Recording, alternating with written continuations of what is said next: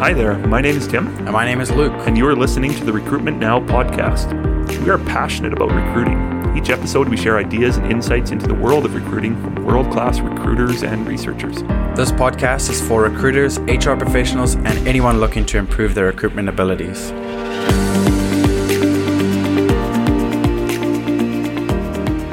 So today we're interviewing Karen Simpson from TD Bank, and we're going to be talking about inclusion strategies for hiring into underrepresented businesses.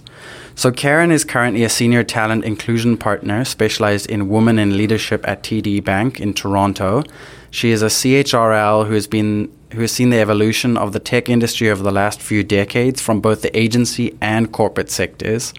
Some other interesting facts about Karen. She raised 4 kids while working full-time, wow, Karen, and started climbing mountains at the age of 50. She's now climbed the highest mountains in 8 countries and brands herself on social media as @KarenGetHerDone. That's awesome, Karen. Karen is also one of Canada's top recruiter. She was the #1 winner for the 2018 Top Recruiter Awards. And as she says, she's most proud of the ethics she's carried through her career. And this was likely part of the reason she was awarded the #1 position in Canada. So very welcome, Karen. Thank you, Luke. Thank you also for creating that opportunity so I could receive that award. Awesome. So Karen, let's get started here. What is diversity hiring exactly, and how does that actually differ from inclusion? Okay, I have this quote from Verna Myers on the bottom of every single one of my emails, and it says, "Diversity is being invited to the party and inclusion is being asked to dance." It's really that simple, but if we break it down from a CHRL perspective, it's basically mirroring the community in your workforce. So you can take all the stats provided from the federal or your local governments, break it down into the pillars. Now, the pillars that are important to the federal government would be women, visible minorities, Indigenous, LGBTQS2+, and persons with disabilities. But to me, that's not enough. So those are all great initiatives. Even adding veterans on there like they have in the States would even be a better pillar, I think, to have in there as well. But inclusion, without inclusion, you might have the diversity, you might be able to hire the people into the organization, but if it's not an inclusive and a belonging environment, they're not going to stay. So you're actually going to be worse off as an organization. So I think it's very important that organizations put time into creating acceptance and belonging and cooperation within their environments before they really take on a diversity hiring initiative. So you're actually saying organizations should start focusing on inclusion before diversity? Yes. Interesting. Strongly agree with that. Strongly believe that. We all have biases. I think helping people convert biases from subconscious to conscious and starting work and training and leadership actualization around that so that they're working with the teams they already have and creating an open environment. So when you have a diverse hire, they're going into a more progressed workforce situation than they might have been thrown into. It seems to me, and you can correct me if I'm wrong, but it seems to me that most organizations focus on that the other way around. They start with diversity initiatives and then eventually get to inclusion. Why do you think that is? So having seen it actually right through the end of the 80s to now, you remember, and you two might not remember these days, but employment equity, human rights. I remember doing for an insurance company even a national road trip around harassment and employment equity. And I think companies focus on diversity because of those earlier initiatives where the government was going to mandate certain results and tracking in the pillars that I mentioned earlier. And I think that's kind of just carried forward through the years, to be quite frank. It's, for example, banks, telecommunications companies fall under the Canadian Labour Code, which would be federally legislated. And there is reporting that goes to the federal government along those pillars. But most organizations are going to fall under their provincial HR codes. So they're going to be unique to each province. But I really think that's where I think the whole focus on diversity started. And then companies are realizing there might be some issues, or there might be some turnover, there might be some biases that they didn't recognize in the process, and then they start to address the inclusion side of it. Now, Karen, have you been implementing particular methods or solutions in order to foster a culture of inclusion at TD Bank? So, I mean, TD is a big organization with a humongous amount of collaboration on all of this. Well, before I came onto TD's turf, they were already a pioneer in my eyes across a lot of this. Even having people become more familiar with words is something that's actually thought about and talked about at TD. So wow. I'll give you a recent example. So we need to have people become more familiar with the word refugee and using the word refugee and what does refugee mean, hiring refugees, and take the stigma away from it, very much like we did for a lot of our LGBT initiatives and Indigenous initiatives. Being out there, being vocal, creating events and branding around not only these words but these pillars is like hugely important to TD. So what are the other kinds of challenges that corporations would experience, corporations like TD, when they're in working in talent attraction, particularly around hiring diversely, and maybe that includes refugees as well? Well, I think it's the war on talent that every single company is facing around technology, around data, artificial intelligence.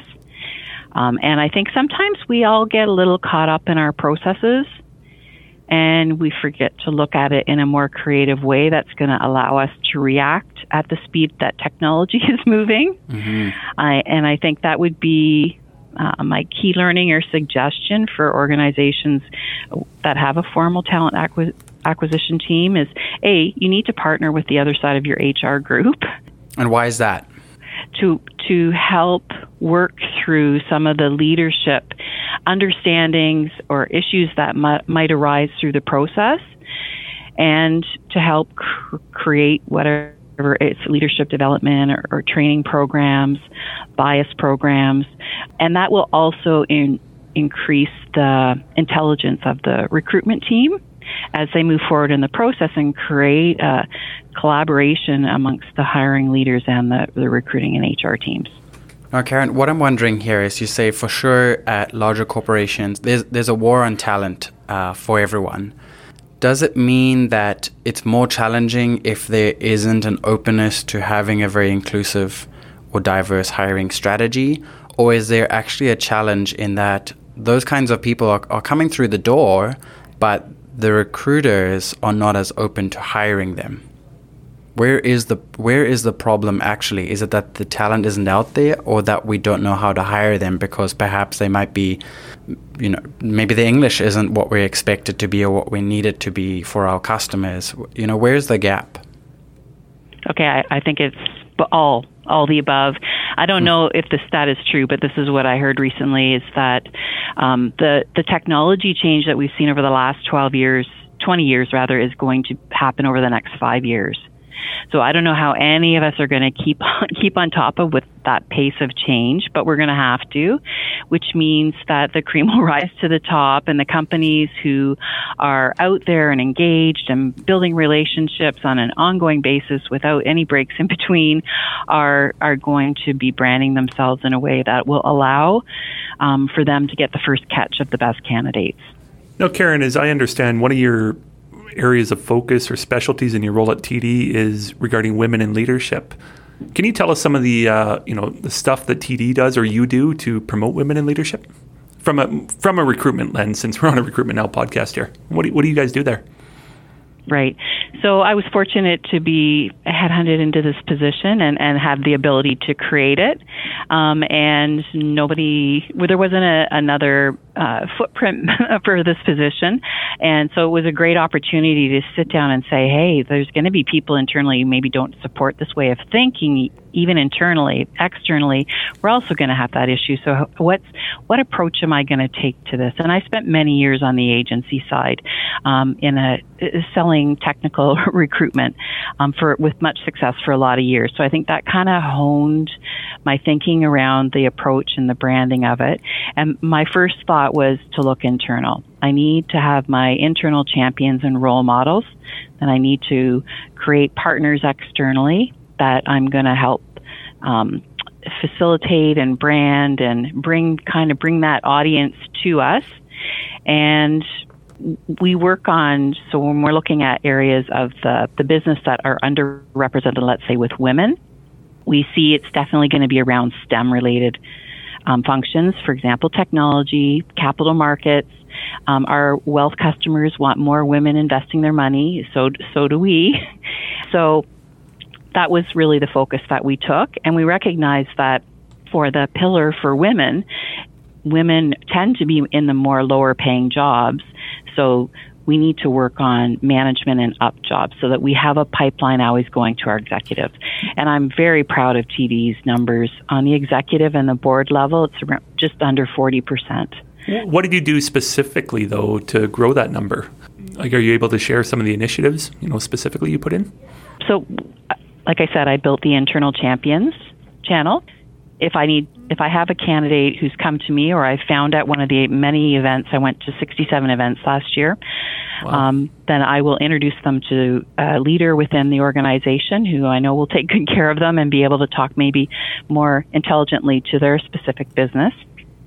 The other side is creating opportunities for mentorship, branding at events, and diligently tracking and pipelining those candidates so that I can make internal referrals either to my recruitment colleagues or directly to the leaders in the business. So this isn't something you were doing at a 10,000-foot level. You were right on the ground attending. And by events, you mean events within TD or outside events? No. I went to 67 external events last year. Events, wow. Wow. So a lot of those are women's events, yep. Women in tech events, STEM events, etc. But trying to target the mid-management level for most of those events. So that sounds to me like that works really well when you're trying to attract new talent. But when you're working on the talent you already have and working at promoting them within, would you say that's where you have internal ambassadors who really speak to those women and help build them up, give them the confidence, give them the skills and the opportunity to then move up within the company? Yeah, I'm solely focused on introducing external talent into the organization. But yes, we do have people within our very large talent acquisition team who are focused on helping identify internal talent for more senior positions. So what are the very key things you look for in that kind of talent, which is particularly mid-level, I'm guessing females, women in business? When you go to these events, what are the telltale signs? What is it that you can tell from that first meeting, this is a candidate I need to connect with again? It would be no different than a man or any other pillar of candidate that I might be looking at. It's basically, do I feel that they would fit into TD culture? Do they have a skill set that we are looking to hire? Do I feel that they have had the scope of leadership opportunities that would fit well into this organization? It's not looking at a candidate as fitting into a pillar as much as it is making sure we have a great candidate to pipeline and shortlist to our hiring managers. Now, how much of that would you say you're doing just to build that pipeline versus actually actively recruiting? And why I ask that is because it seems that there's a lot of reactive recruiting happening. We have this vacancy. Okay, let's find that one person to fill this vacancy. Whereas the payoff might be larger if you're constantly building that funnel of candidates that when the time is right, you can just reach out to your already homegrown funnel. What I do is at least 95% pipelining. So I'm not ever thinking of a specific role for a candidate. Okay. Now, there would be a couple of exceptions to that. Sometimes I might even refer them as soft spots. When you get into the research, particularly around women in technology, and you hear the numbers of female developers that we have in North America, it is very sad. So the number, when I looked at it in 2017, was around 11 to 12%. Wow. 11 to 12% of developers in North America are women. But is that representative of how many of them are actually taking that up as something they want to learn about, get educated and skilled in? Or is it because they're actually not getting the opportunity to get those jobs? You know what I mean is the lack of women in those fields already starting at the school level, or is it only because they're not being given the same equal opportunity to get those jobs? I think it's potentially both. We've all heard the term programmer, right? Mm-hmm. So I have no doubt there's biases whenever you have such a saturation in one area. There's going to be biases that do impede other groups entering into that field. But the other area would certainly be like data is no different. I mean, across technology, it's typically we are always looking for women. We want more doing in DevOps, for example. We want more involved in infrastructure. The numbers around that are only slightly better than female developer count. Now, where do you think the responsibility lies? And I'm asking this more as an educator, and my school doesn't have a tech program, so we're not training software developers, but is there a responsibility on the schools, or is it on companies to push the schools to focus on more women if they're seeing the output there? Where do you think that responsibility lies? Okay, I tend to be very transparent, Tim. So Yep. I'm going to try to hone, but I might not completely be successful at this. I always look at it as companies like TD have a lot of power, and I think that power should be used to its full advantage when it's going to better our community. And if we go to a school and we ask them, like, what was the breakdown of diversity in your business, your Bachelor of Science program, and you're giving me a number that doesn't mirror the community, I have a choice to make then. I can continue to work with your school, early talent, or I can choose to go to another school and ask them that same question. If they have a better answer, then I can put more attention on that school. So I do think that I don't focus on early talent, so that's not my decision to make, but when you're asking my opinion, that's how I would phrase it. I think that Sorry, I just think there's, as we're talking here, I wonder that perhaps recruiters could have more of an advocacy role with the educational institutions if they're seeing those talent gaps. And if we wait for government to do it, it'll be 2, 3, 4 years down the road by the time the data catches up. But recruiters see it live, where they see these drops and if they see their applicants. So I guess I'm thinking out loud. I want to hear your opinion on that maybe there is more of an advocacy role that recruiters can take on to push back at schools and what they're doing in their own recruitment practices. Or they're not even aware yet. Possibly. I mean, I think we have over 60 people in our early talent team, and I know they're all out on the road right now. So there's a huge amount of advocacy coming from our organization and actually being at the campus and making sure that they're having that opportunity to start building relationships very early on in the school year. Okay, now shifting gears a little bit, what are some of the skills that are needed in today's market that you see perhaps are lacking? You're on the front lines of recruiting people. What are some of those skills that you think are lacking? In addition to the STEM In addition to the STEM, but other skills. skills, maybe softer skills there. Yep. I mean, we could go through the data, cyber, all that stuff like we've already mentioned, but hands down, emotional quotient. I think EQ, with, again, the speed of change and technology, and I've been a technology recruiter for almost 30 years, if not 30, more than 30 years. Don't give it away, Karen. And I know. You're not supposed to say that apparently, but I'm actually quite proud of my age. So, what I have seen, and as an agency recruiter, what is the first thing that you hear from a client typically? The technologies that they need, and they'll rhyme off all these acronyms that they need, and then they might get to the point where they're talking a little bit about soft skills, etc.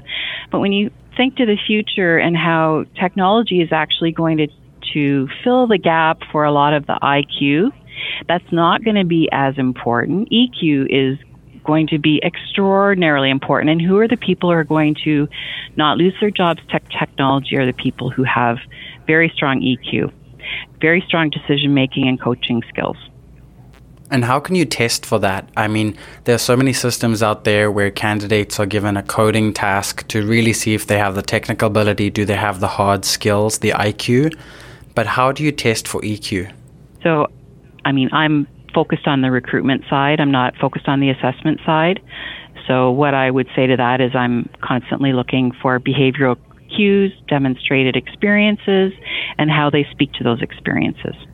Interesting, yeah. I wonder if that's going to be something that's going to be taking off going into the future. As you say, in the next 5 years, technology is going to move so far forward.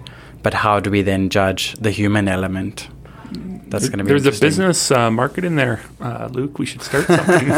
It's easy to measure those hard skills, but a lot harder to measure those soft skills like EQ there. Yeah. Now, Karen, you've been recruiting for many years, as you said. What has kept you going? What's kept you so passionate for so long, for 30 years?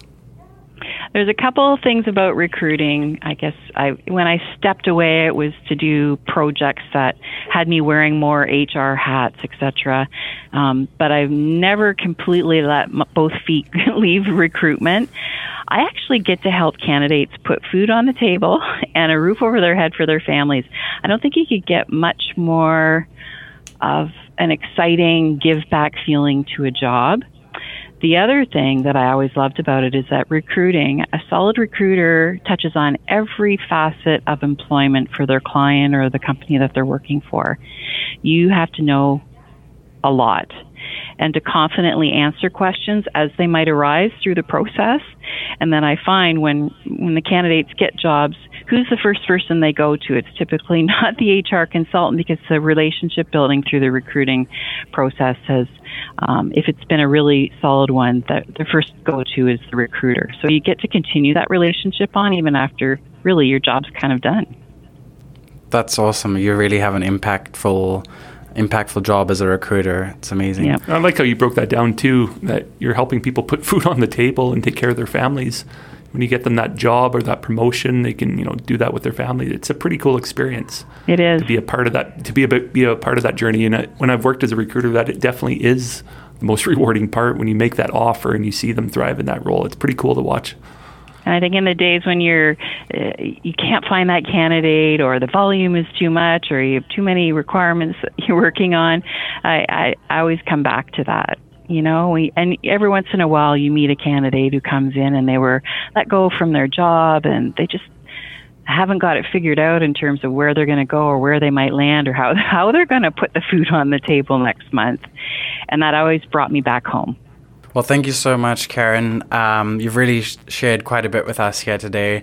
I never thought that I would learn a difference between diversity and inclusion. I think that was really interesting. That's a point for me to take home.